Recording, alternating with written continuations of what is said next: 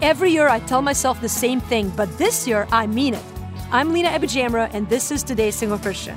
Every year, by the time I've polished off the last bite of pumpkin pie, I make myself a promise. I'm not going to hit the stores for Black Friday. I remind myself that I don't need anything anyway and that I'm better off saving my coins than spending them. I tell myself that it's a hoax and that every sale is a gimmick to get me to buy something I don't need. But every year I cave.